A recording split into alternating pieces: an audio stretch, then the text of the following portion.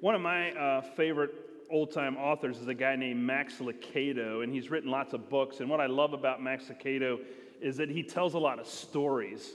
And if you like reading stories, I'd recommend reading Max Lucado because that's all he does is tell stories in his book, and he brings home great points.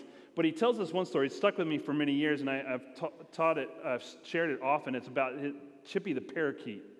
Now, Chippy was a parakeet that lived in a beautiful penthouse cage. You know, he had the mirror and the swing and lots of food, always plentiful in his cage, and newspapers on the bottom. But every once in a while, his owner would go and clean out the cage and would go and take a vacuum cleaner, probably like a shop vac, and vacuum out the bottom of the cage. And one day she was cleaning out the bottom of Chippy's cage and had the vacuum cleaner in there, and then the phone rang, and so she leaned over to grab her phone off of the table, and she tipped up the wand of the vacuum cleaner, and there went Chippy. Turned around, Chippy's gone, right? Immediately turns off the vacuum cleaner, opens it up, and there's Chippy in the bottom of the vacuum cleaner, just covered in dust and dirt and hair and all the gross stuff. If you've ever opened a vacuum cleaner bag, John, have you ever opened a vacuum? Have you touched a vacuum? No, okay. Vacuum cleaner bag, you know what I'm talking about. And then he's in there, and then so she immediately grabs Chippy and rushes him into the bathroom and turns on the cold water. So can you imagine, you've been sucked into a vacuum, into a dark place, you don't know what happened, you don't know how you got there, and then all of a sudden the light appears again, and now you're under a waterfall of cold water poured over you, and Chippy the parakeet is being doused with cold water, and now after she cleans him off, she's looking at Chippy the parakeet, and Chippy the parakeet now is freezing, is shivering. So she looks over at the hair dryer on the back of the sink and grabs the hair dryer, turns it on full blast, and starts to blast Chippy with the thing. Chippy's losing feathers at this point, going bald at this point. And then after it gets them dried off, puts them back in the cage. And I just can only imagine that Chippy was never the same after that. He just never was the same. But, life has a way of doing that to us, right? Have you ever been sucked into a dark place? How did I get here? Why is this happening to me? And then you're doused with cold water and you're blown away. Man, I don't know. Life has a way of doing that to us, right? And this season of Lent, the season of preparation, it's a season of preparation leading up to Easter. Easter's in April, and it's 40 days away, and we're looking at this. But over the next few weeks, we're going to be looking at this idea of the resurrected life. How do you move from a dark place, a tomb, to the resurrected life in our lives? I love the song that we started off with today. We're going to close with today. This Glorious Day song that we sang talks about being entombed by our shame and our fears and our problems, and then being in this dark place, and then God calls our name and calls us out of this dark place. We're going to be talking about this, and that's why it's called the Lazarus Project, because that's what happened to Lazarus. We're going to look at the life of Lazarus. But before I even get to Lazarus, I want to just talk a little bit about what is this resurrected life that we're talking about? What is a resurrected life? First of all, I would say it's new life. It's this idea that God calls us to live a new life, to abandon our old life, our old way of being, our old living, and take on a new life in Christ. And we actually, over this season of preparation, in ancient times, they would prepare people to be baptized on Easter. And on Easter Sunday would be baptism. And so this season would be a preparation for them to be baptized and preparing them for this new life in Christ. And how many people here have seen a baptism before or ever seen a baptism, maybe here at our church? And we dunk people here. And some people, we hold onto the water longer than others. No, I'm kidding. But we immerse, we practice baptism by immersion, which means a person goes down into the water and is submerged in the water, which is representative of them dying to their old life, and then they're raised out of the water or resurrected to new life. And that's the symbolism behind baptism, that we put to death our old life, and then we're raised to this new life. We're resurrected symbolically in our baptism, but it's also a symbol of what's happening to us spiritually inside. So I would say to you, if you've never been baptized and you're interested in being baptized, we're actually going to be doing it this Easter. We'll have an opportunity for people to be baptized at Easter time. And so if you're interested in that, let me know. We'll make sure that can happen for you as well. Or even as you're going through this season and hearing about this resurrected life and you're feeling God nudging you to live this resurrected life and you want to be baptized, let us know. We'll be glad to help you with that. The other thing about the resurrected life, because a lot of times we think of the resurrection as something in the future. Like, oh yeah, and even Martha says it. We'll see that Martha says, but yeah, it's in the future. It's when I die, I'll be resurrected, new life, go to heaven, yada, yada, yada. We tend to think that resurrection is some future thing. But I want to suggest to you this morning and through this season that resurrection can happen now, like today. Like you could experience resurrection in your life today and begin to live into that new life starting today. Or maybe you're already in that life and maybe you just need to be resuscitated again. It's kind of, maybe it's time to put the shock paddles on again and get recharged and allow God's resurrection to happen in you again. So know that it can happen today. It's not just a future reality, it's a present reality. It's present and future hope. Not just hope there, but a hope today. So we are aware of that. We'll talk about that more. But the other thing I would say about resurrection is this. It's also about maturing spiritually. Like moving and maturing. And even if you've been a Christian a long time or a short time or not a Christian yet, it's okay. Maturing spiritually happens over time, and sometimes it's a process. Sometimes it's not instantaneous, like, you called up out of the tomb and you just miraculously resurrected. Sometimes it happens over a period or a season. I think about bamboo. I don't know if anybody has an experience with bamboo in their yard or garden or whatever, but sometimes bamboo can grow underneath the surface. The roots develop under the surface for up to 5 years before you see anything happening. And then all of a sudden, when you see that shoot come up out of the ground, in the next 6 weeks, that thing's growing 8-10 feet, right? In 6 weeks. So 5 years led to enormous rapid growth. I think about my own faith. When I first came to Christ, when I first accepted Christ into my life, it was instantaneous, aha moment. It was kind of like this moment of resurrection and new life. But I could look back and say, God had been preparing me for years for that, right? The root system had been developing over time for a long time, and that was just the moment it emerged, right? So that's one way spiritual maturity happens. The other way is by pruning. There are times where we need to actually prune things away or take things away for us to grow spiritually. Do you know the human infant, when it's born, they estimate, and this is probably a huge estimate, I don't know how accurate this is, but I'm going to quote whatever I found on Wikipedia this week. So they said that 50 trillion synapses are in the infant brain. So when a baby is born, it has 50 trillion synapses in their brain. And then over the next 3 months, they multiply that by 20 times. That's a lot of activity, right?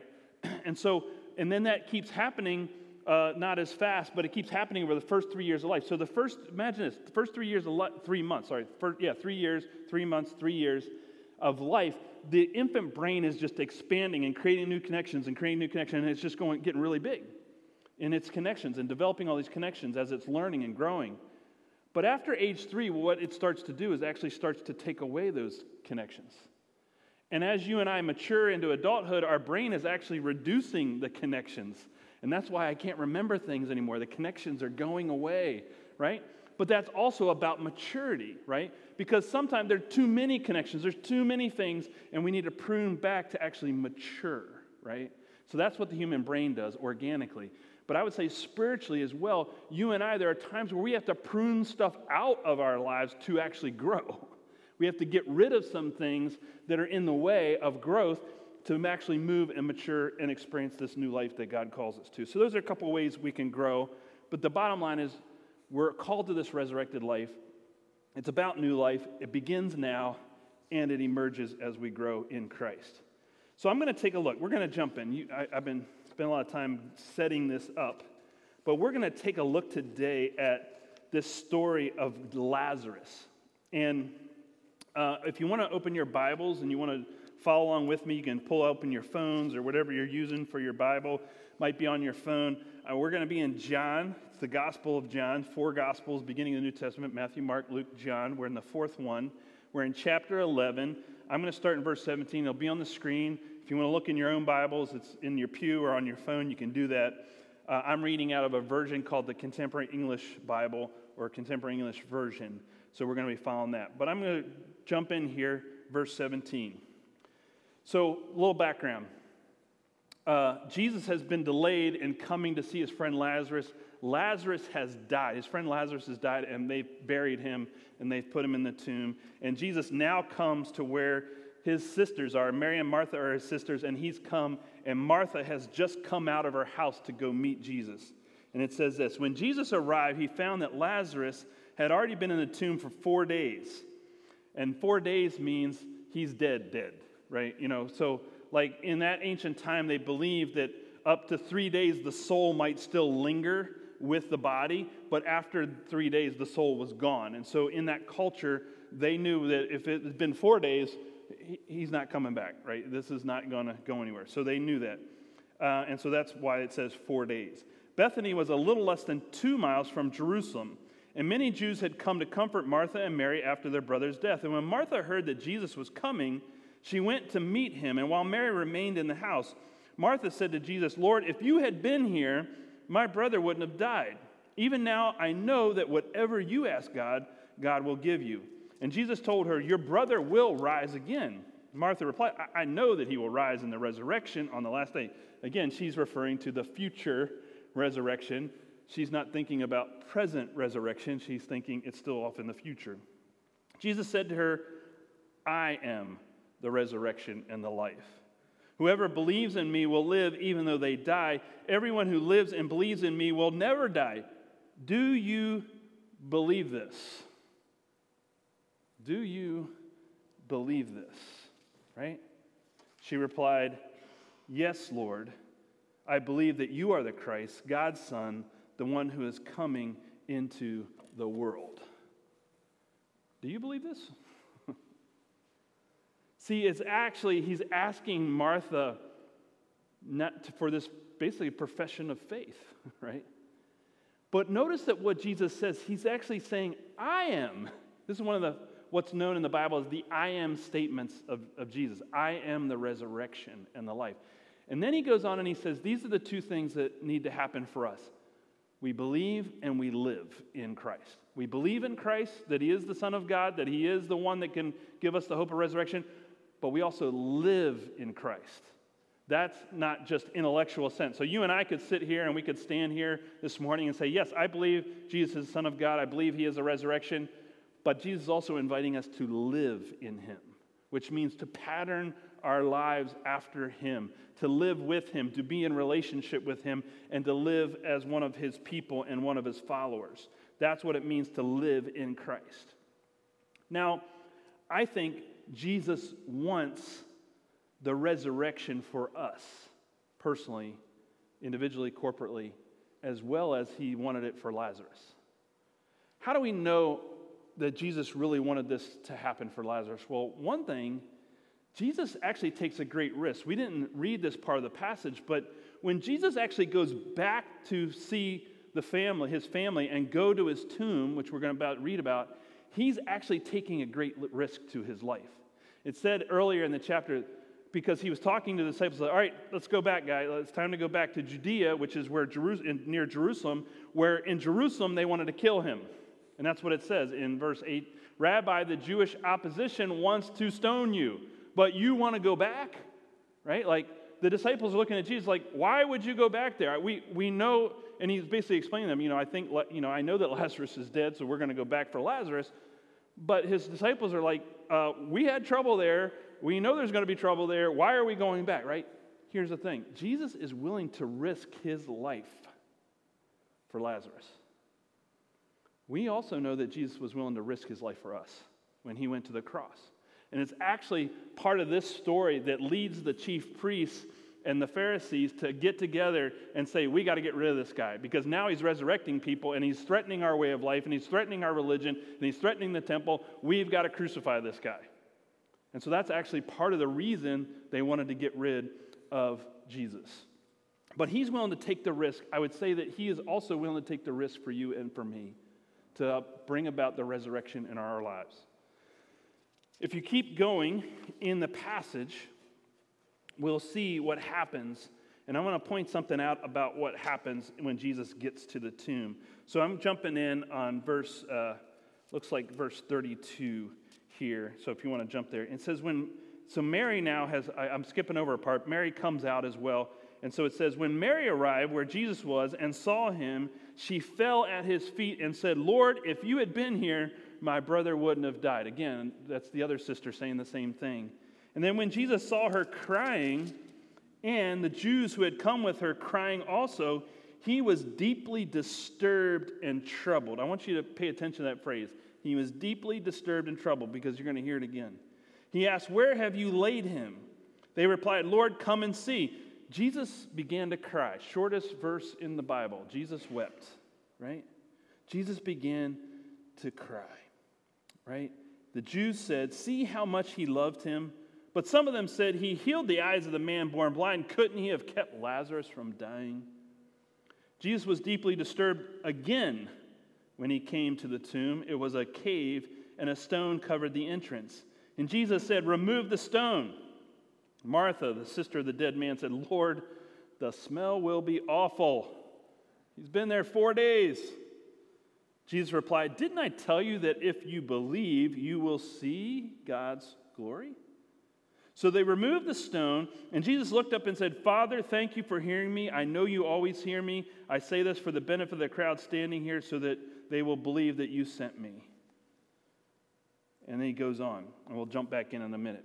But I want to point out this idea that Jesus is deeply disturbed and troubled. It says that twice in the text. And if you look at the original meaning of this, if we go back to the original language and we look at this, there's this attachment of anger to these words. So it's when he's talking about being deeply disturbed and troubled, it's actually referring to Jesus being angry. Like, there's another episode in the Bible where Jesus goes in the temple and he drives out the money changers and he's angry. We don't often think of Jesus angry at this point, but it's actually there in the meaning of the original text. That Jesus is coming, and as he sees the women weeping, and as he sees the mourners, and that he begins to weep, he's also angry. And as he comes to the tomb, and he's facing the tomb, his response, again, is one of anger and being upset. And it's actually the suggestion he's actually physically shaking. Have you ever been that angry? Where you just shake, right? Do I need to take you into your cars, and your automobiles, where someone almost hit you and you're upset and you're mad? What are you doing? You're shaking, right? You're upset, right? That's where Jesus is. And you have to ask the question, why is Jesus mad? What's he angry about? I think he's angry about death. I think he's angry that his friend died and that he says no more. He's had it with death. He's had it with sin and death in our lives, and he's saying, no more of this. I'm done with this. I'm tired of watching people die. I'm tired of people suffering. I'm tired of all this, and I can do something. And I have the power to actually do something about it, right? So he's angry about it. I remember one time I visited a widow who her husband had just recently died like the day before. And I was talking with her, and she was, visibly upset. And this beautiful, godly Christian woman who I had known for years was so wonderful, and I, just so pleasant and so wonderful. She's like sharing with me how upset she is with her husband's death, and she starts to use some cuss words. And I'm like, whoa, church lady is cussing, right? And I'm like, I didn't expect the words to come out of her mouth. And then she, because, anytime you cuss around a pastor, people are always I apologize. Oh, sorry, Pastor, I didn't mean to, offend you. I'm like, don't worry about it. But she was like, she caught herself. She said, I'm sorry, I shouldn't have said. And I was like, no, don't be sorry. You're angry. That's a part of grief. You're angry that you've lost your husband. There's nothing wrong with that, right? And she was just visibly upset. She was visibly angry at the death of her husband. And anger is a part of grief. And we see that coming out of Jesus here. He's grieving, but he's also angry about it, He's grieving and he's mourning, but he's also saying, I've had it with this. I'm done with sin and death ruling this world. I'm done with this. And he wants to do something about it. And so he does something about it. And we're going to keep reading about that. And we'll wrap up with this. In verses 40 to 44, Jesus was deeply disturbed again. He came to the tomb. It was a cave and a stone covered the entrance. And then we'll jump to verse 40. Jesus replied, didn't I tell you that if you believe, you will see God's glory? So they removed the stone. Jesus looked up and said, Father, thank you for hearing me. I know you always hear me. I say this for the benefit of the crowd standing here so that they will believe that you sent me. Having said this, Jesus shouted with a loud voice, Lazarus, come out. The dead man came out, his feet bound and his hands tied, his face covered with a cloth. And Jesus said to them, untie him and let him go.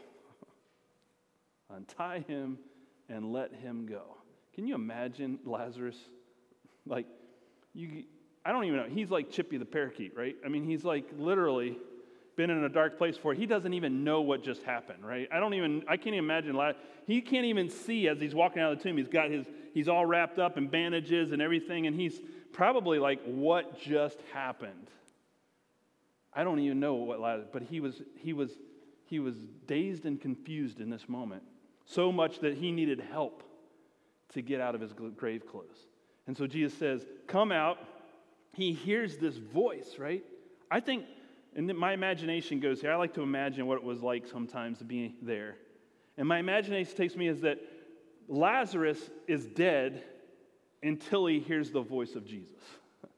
And at the moment he hears his name called by Jesus is the moment he snaps out of it and he comes out of it and he is resurrected and he says, come out. And so he just follows the command of Jesus and he stumbles out of the tomb, but he still doesn't know what's going on, right? Jesus has the power to call us out. Whatever our darkness is, whatever we're wrestling with, whatever's holding us down, whatever's blowing us away, whatever it is, Jesus has the power to bring us into this resurrected life. And only Jesus has the power. Not me, not you, not anybody else. It's trusting that when Jesus calls our name, like we sang, and we're going to sing, come out. We come out. We come into this resurrected life. But even then, there's still another step, right? Untie him and let him go. We still, even when we enter into the new life in Christ, there's still some things that we have to get ourselves free from, right? So my question as we end this message today is, what do you need to untie and let go of today? Jesus calling your name, calling you and I to the resurrected life, but what's still tangling us up? What's still holding us in our grave clothes, right? Our old life, our old way of doing things. Because Jesus desperately wants us to experience the resurrection. That's God's will for you and for me. Not the old stuff, it's the new stuff. You know, ancient hunters would try and hunt monkeys. And monkeys, I told you I was tired, monkeys are hard to catch. So ancient hunters devised a way to catch monkeys. And they would create jars with small openings in them. They would put food in the jar so that the monkey's hand could go into the jar, but if it grabbed the food in the jar, it would then make a fist and would be unable to pull its hand out of the jar. And this is actually called a monkey trap. This is how they would trap monkeys when they would hunt them. This is hundreds of years ago. I don't know if they still do it today. But anyway, that's the idea, right? And so the thing about this trap is that the monkey is actually free anytime the monkey wants to go free. The monkey can get out of this trap very easily. It's just a very simple thing the monkey needs to do, right? Let go. Let go of whatever it is that it's holding on to, right? And the moment it lets go, it experiences freedom. But what happens is monkeys just keep holding on, right? They just keep holding on. And so what is it that you're holding on to that's preventing you from freedom, from the resurrection, from experiencing God's work in your life? What's got you bound up and tied up that you need to let go of today, that I need to let go of today, that we need to let go of today? Let's pray together.